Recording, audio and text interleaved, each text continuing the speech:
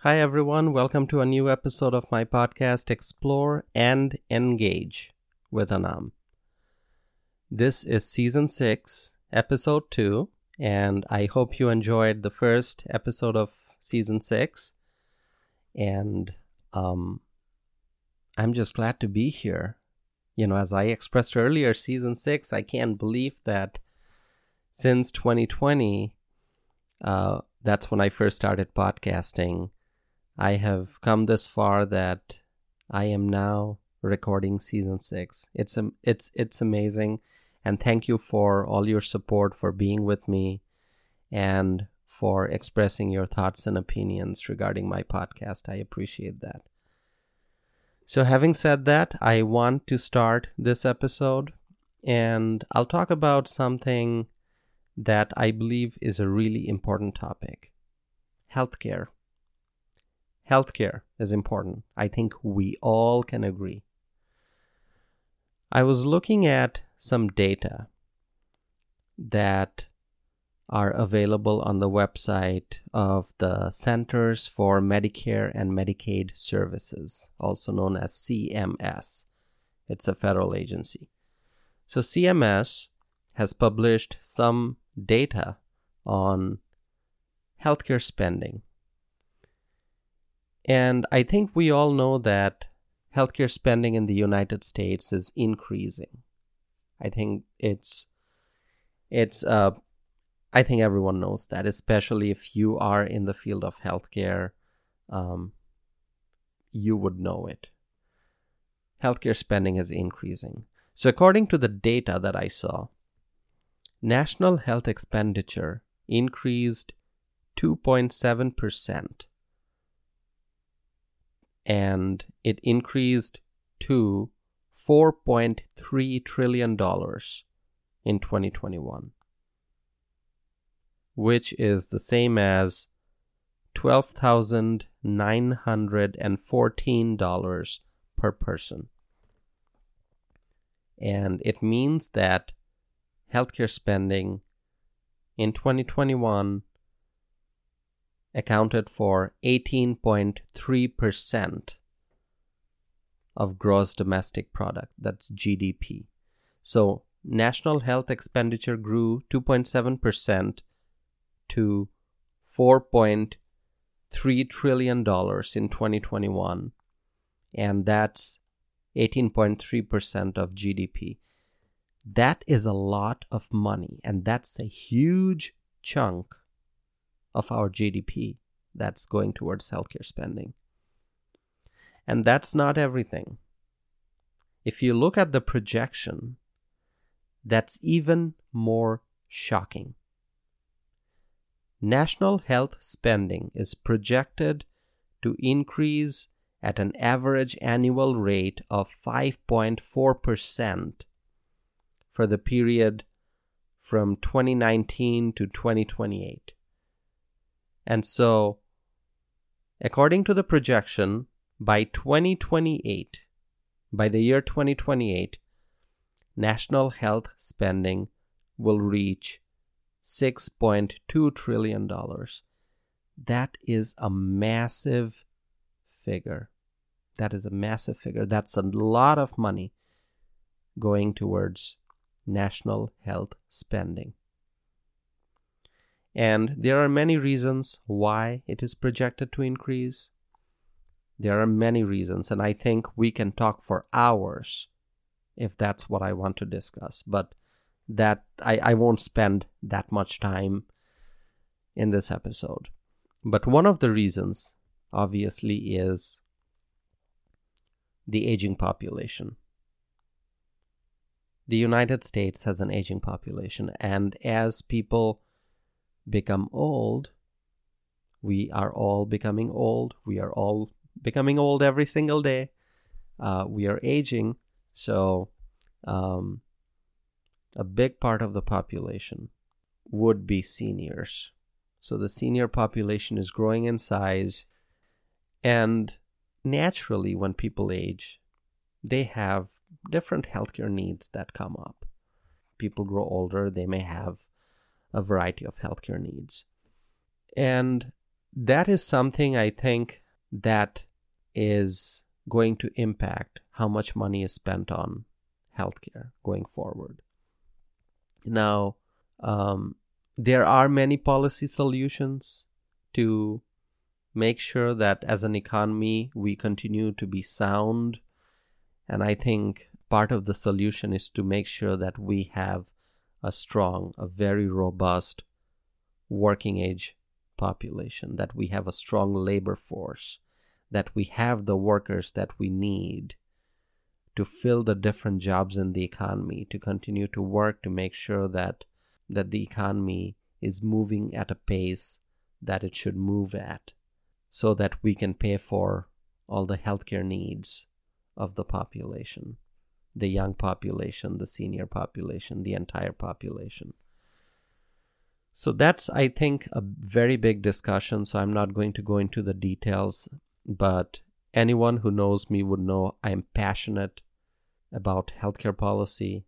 In fact, I have a Master of Public Affairs degree, and when I was pursuing my master's degree, a lot of the elective courses that I took in graduate school, I took healthcare policy courses. So obviously it's a passion, and I really care about senior citizens. I just really do. And if you go to my blog, if you go to the published opinions section of my blog and see all the things I wrote that were published in newspapers, you'll find lots of writings pertaining to senior citizens.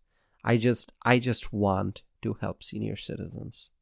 That's a desire that is deep in my heart, and I care about people who need long-term care. I care about people who have different age-related healthcare complications. I just want to make sure that as we are making all the new technological developments and advancements, that we do everything we can as a society to make sure that the senior citizens are comfortable, that they don't have any unmet healthcare needs, that all their needs are being met. We want to make sure that they are getting the services that they need, the care that they need, in a way that makes them comfortable, in a way that makes them have a very nice life.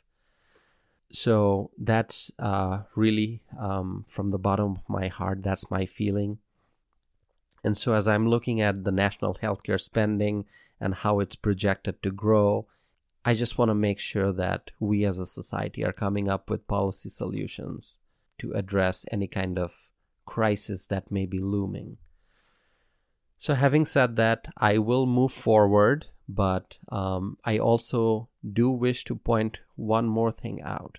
There's a question that frequently comes up in the discussion of healthcare, and that question is healthcare a right or a privilege? Is healthcare a right, or is it a privilege? If somebody asks me that question, my answer always is healthcare is a necessity. We all need healthcare, and so it's a necessity. Food is a necessity. Clothing is a necessity. Shelter is a necessity. And the same way, healthcare is also a necessity. One cannot go on without healthcare. We all need healthcare. Can we go without drinking water? No. We need drinking water. We need clean drinking water in order to continue to live. Similarly, we need healthcare. So it is a necessity. And that's my answer. Now, talking about clean water, sadly, there are many places around the world where clean water may not be available. And there are many complex problems in this world, obviously. People in different parts of the world face different challenges, whether it's technology-related challenge, whether it's weather-related challenge, whether it's harsh climate, whether it's something else, whatever it may be. There are many challenges that people face in different parts of the world. Here in the United States, United States is considered the most advanced country, the most advanced, and really just a symbol of prosperity. That's what the world sees when people look at the United States. We are a symbol of hope, a symbol of success, a symbol of prosperity. Sadly, here in the United States, right here in the United States, I just found out, actually, I saw this in the news. There's a community, there's a city that is preparing to go without water periodically for up to 10 years because of a crisis. Can you believe that? Right here in the United States, we have a community where people are getting ready to go without water periodically for up to 10 years. And that's Jackson, Mississippi. I couldn't believe it when I saw the news. I just couldn't. How can this be? But you can go look it up on the internet. That's what the news says. And it's because of fragile water pipe systems. The pipe system needs to be replaced. There are lots of pipes that would have to be replaced, and crews are working to do that. And in the process, families, hardworking Americans, just people living in Jackson, Mississippi, they may have to go without water periodically for up to 10 years. Just think about that. Think about the businesses in Jackson, Mississippi. If you're a business, if you're a restaurant, if you're a cafe, if you are a business, an office with, dozens of people working, how can you go without water periodically for up to 10 years? Is that how long it's going to take to replace the pipes that need to be replaced? It is just sad. I'm not going to go into the details, but now that I pointed it out, if you did not hear about it before, and now you did, so go ahead and look it up on the internet and read the news. Water crisis in the United States in Jackson, Mississippi. This shouldn't be happening. It is just sad. Talk about crisis. There's a lot of crisis in this world. Lot of crisis. And right here in the United States, we have lots of crisis. Inflation. I think I've talked about it quite a bit. Inflation is what we have experienced and continue to experience. High inflation. Now, recently I saw some news reports that that inflation is slowing, that inflation is cooling. I don't feel that when I go to the grocery store and look at the prices. If I'm paying more than $5 for a dozen simple eggs, not organic eggs, not fancy eggs, just simple eggs, a dozen eggs, if I'm paying more than $5, I don't think inflation is slowing. And it's not just the eggs. I understand that because of bird flu, certain things happened and egg prices went up. So I get that. But it's not just eggs. Most of the items, I believe, are still pretty expensive. That's my observation. I go grocery shopping, so I look at the prices. And I remember the prices we had 2 and 3 and 4 years ago, and how different it is right now. Now, I understand that prices slowly go up over time, but prices went up really high in the last 2 years. And it's not coming down. Maybe it's coming down by a little bit, but it's still not back to the level that it used to be at. Prices have not gone down to pre-high inflation levels, okay? So the price that you paid in 2020 or 2019, I'm not seeing those prices anymore. Even gas, energy crisis, another topic that I talked about quite a bit. Energy crisis, the price of gas.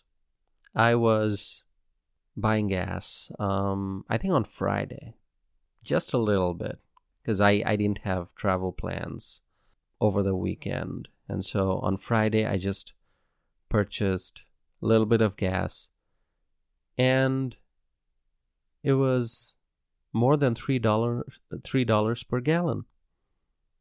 Now, I don't remember if it was 3.1 or 3.2, but it was more than $3, and it shouldn't be that high. There shouldn't be a 3 in front of the price.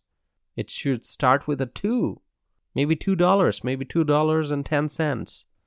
It shouldn't be $3 or more per gallon, but it still is, and it's sad. Think about how much money left people's pockets just to pay for the effect of the inflation on the prices. People make a budget. They know how much they are going to spend on groceries, on gas, on different things. And then inflation happens and prices go up. And inflation continues to linger. Sometimes it strengthens and sometimes it cools a little bit, maybe. Honestly, I don't see it cooling.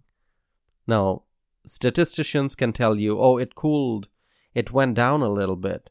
Inflation is slowing, prices went down a little bit by, XYZ percentage, whatever. But when you are a hardworking American and you go to the grocery store and you're looking at the price tags and you see the prices are still so high, it doesn't matter what the statistician is telling you. Because you look at your budget, you see how much money you have, and you look at the items you need to buy. It's just disheartening what's happening in this economy. Reckless spending, reckless government spending has resulted in this calamity, in this economic calamity that we are facing. Consumers are still paying very high prices for things that they have to buy from the grocery store. People are suffering as a result. And talk about crisis. I think I have mentioned many times in my podcast, through my writings, in my blog, I've talked so much about illegal immigration. And I really wasn't planning on talking about illegal immigration in this episode, but I just have to. I see the news updates. And I say to myself, there's so much happening in the world, and there's so much crisis at our southern border that I have to talk about it. So I just saw that in the news, and you can go verify what I'm about to say. So you can go and do a search on the internet and find out all this information on your own. Nearly 300,000 illegal immigrants have evaded Border Patrol agents in less than 4 months. That means since the start of the new fiscal year. So the fiscal year started in October. So since October, nearly 300,000 illegal immigrants have evaded Border Patrol agents, and they came into the United States. So this close to 300,000, this figure, it doesn't include all those people who were apprehended by Border Patrol agents. This 300,000 figure it's just the gotaways, the people who came in and were not apprehended by Border Patrol agents. So people who came in, slipped past Border Patrol agents, went inside the United States. Just in less than 4 months, nearly 300,000 people. This is a crisis. As I've said before, the United States of America is a welcoming country. I'm an immigrant. I have been through the lawful immigration process. There are many people all over the world who are completing their paperwork, who are doing all the right things. They're following all the procedures because they want to migrate to the United States using the legal process. And so, as I have said in one of my op-eds, as I wrote in one of my op-eds, there cannot be two pathways, one legal and one illegal. We have to stop the illegal border crossings. We have to secure the border. And we have to have only one pathway for foreign nationals to migrate to the United States, and that is the legal pathway. The crisis that we see at the southern border, it cannot continue like this. We have to secure the border. We have to stop the flow of illegal immigrants.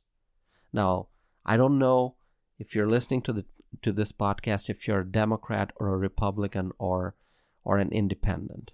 I think we can agree that such a massive flow of undocumented immigrants, people, foreign nationals coming into the country without paperwork, without authorization, this cannot continue. If somebody wants to have a discussion on how we can strengthen our legal immigration system, how we can improve our legal immigration system, how we can make it more efficient, more effective, that's a conversation we should have. That's a discussion we should have. If you are talking about improving the legal system, that's a conversation we can have. We can have policy discussions. I'm a policy analyst by training. I'm happy to talk policy anytime. But we must secure our nation's border and stop the flow of illegal immigrants. And when we have a border that's open, there are illegal substances that are coming in. There's human trafficking that's taking place. There are all sorts of crimes taking place. There are all sorts of violence taking place. So we need to put an end to this crisis. We have to secure the border.